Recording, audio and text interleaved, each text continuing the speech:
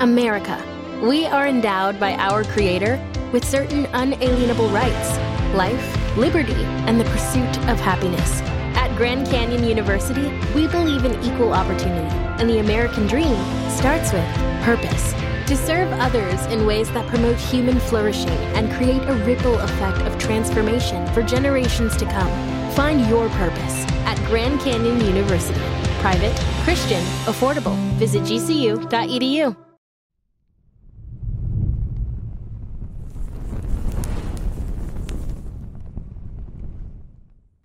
It's Ollie from History Profiles, and this story will be about a man who was born into royalty and lived a lavish lifestyle. As a member of the Han dynasty, he was meant to protect and serve his citizens. However, he would do the complete opposite. The following is what can occur when a man has power and other people serving him, combined with psychopathic tendencies. Anyway, let's get into the video. Liu Pengli was born sometime in the 2nd century BC in Liang. His father was called Liu Wu, but also went by another name, Prince Zhao of Liang. Liang was a kingdom in the Han dynasty and is located within modern-day Henan in China. Liu Pengli's grandfather was Emperor Wen, the head of the whole Han Empire. When King Xiao of Liang died, he left his son Liu Pengli a big portion of his kingdom, as he would divide it with his other sons. As Liu Pengli grew up, he surrounded himself with outlaws and warriors, and he apparently had a reputation for being arrogant. He was hot-headed, and his behaviour seemed to sometimes be erratic. Now, Liu and his men would regularly go on expeditions, but these were no regular outings from the palace. He would go to prey on the weak and hunt for human life. You see, Liu Pengli was an infamous serial killer, and he would bring his men with him. They would kill innocent people from villages and seize their belongings for the sheer sport and for no reason at all. The villagers were not an enemy faction, nor spies, nor traitors.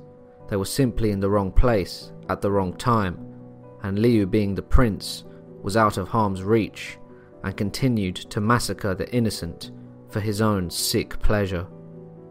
The men that would travel and kill with him would soon become almost like disciples, his devoted cult warrior followers, and Liu would travel the kingdom together, searching for victims to rob and kill. The number of deaths were on the rise, and the common people of the kingdom would hear of the horrors of what was going on, not knowing that it was their own prince and ruler that was murdering them for sport. It even got so bad that the common people would barricade themselves inside their houses at night, as they were so afraid that the bandits would come and kill all of them. The common people would do this as they had heard that a group of men had been murdering anyone they came across, be it on the road or in a house. Eventually, after hundreds of deaths and half of the kingdom living in fear, people began to talk, and there was evidence that came to Liu's ear about him having attended these murderous raids on the innocent. Even so, at this point, the emperor was his uncle, and he was the prince of a province. Have you made the switch to Knix? Millions of women have made the switch to the revolutionary period underwear from Knix. That's Knix. Period panties from Knix are like no other, making them the #1 leak-proof underwear brand in North America. They're comfy, stylish, and absorbent, perfect for period protection from your lightest to your heaviest days. They look, feel, and machine wash just like regular underwear, but feature incognito protection that has you covered. You can shop sizes from extra small to 4XL. Choose from all kinds of colors, prints, and different styles, from bikinis to boy shorts, thongs to high-rise. You've got to try Knix. See why millions are ditching disposable, wasteful period products and have switched to Knix. Go to knix.com and get 15% off with promo code TRY15. That's knix.com, promo code TRY15 for 15% off life-changing period underwear. That's knix.com. An official message from Medicare. A new law is helping me save more money on prescription drug costs. Maybe you can save too. With Medicare's Extra Help program, my premium is $0 and my out-of-pocket costs are low. Who should apply? Single people making less than $23,000 a year or married couples who make less than $31,000 a year. Even if you don't think you qualify, it pays to find out. Go to ssa.gov/extra help. Paid for by the U.S. Department of Health and Human Services. It was simply the superstitious common people's word against his. Thus, he would continue killing simply for sport, for a time. However, a letter finally reached the emperor accusing Liu Pengli of mass murder. At this point, it is said that Liu had been ruling his kingdom for over 20 years. The emperor finally took action against this accusation and launched an investigation on his nephew for the allegation of mass murder. It was discovered that Liu had murdered hundreds of people for no reason, and that it was done simply because he enjoyed it. The emperor called his nephew to his palace to await judgment. When it came to Liu's fate, he was spared by the emperor as his uncle just couldn't sentence to death his own blood. However, he was stripped of his lands and titles, all his assets were seized, and he was to live as an outcast and go into exile. He had been banished to live like a common man in a distant land. Sima Qian, a Chinese historian who lived around that time, wrote this about Liu.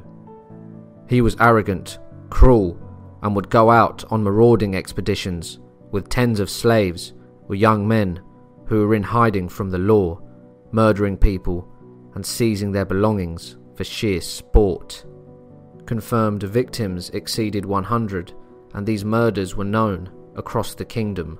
So many people were afraid of leaving their homes at night. Eventually, the son of one of his victims accused him to the emperor, and the officials of the court requested that Liu Pengli be executed.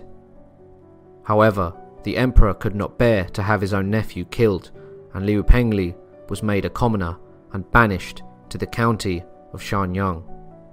In 116 BC, his sovereignty was abolished and his land was reclaimed by the emperor. That is the evidence we have recorded about this man. Do you think he may have been framed, as when his land was dissolved, it was brought under the control of the Han government, and many other kingdoms were being absorbed into it at this time? With the word of Sima Qian, we have an idea about what people from his time thought about him and what his reputation was. Due to the evidence against Liu, he is now remembered as one of the world's earliest serial killers. However, we shall never know for a certainty whether Liu was a victim of false allegations and was banished as an innocent man, or if he was a sick mass murderer who got away lightly with his crimes and was able to start a new life as your average man.